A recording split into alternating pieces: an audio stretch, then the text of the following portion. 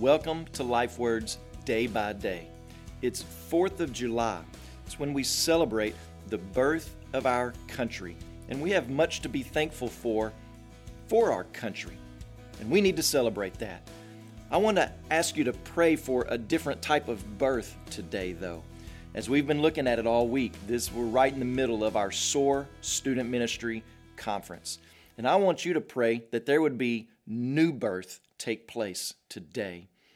Hundreds and hundreds, even thousands of 13 through 18-year-olds are gathered together in Dallas, Texas. They are hearing the gospel being preached and pressed into their lives. And we want you to pray that there would be many who for the first time would give their lives to Jesus Christ, that they would be born again.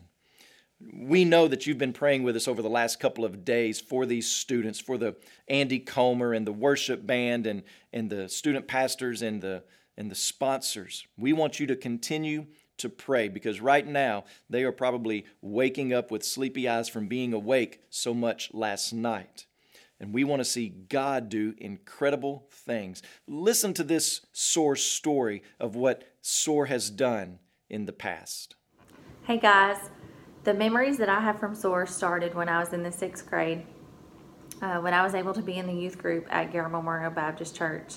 Other than the concerts and the water parks and the friendships that were formed from other people in the youth groups that were coming every year, one year in particular sticks out to me when I learned about volunteer student missions and when I could have the opportunity to be the hands and feet of Christ, to go to the ends of the earth and tell others about what Jesus did for them.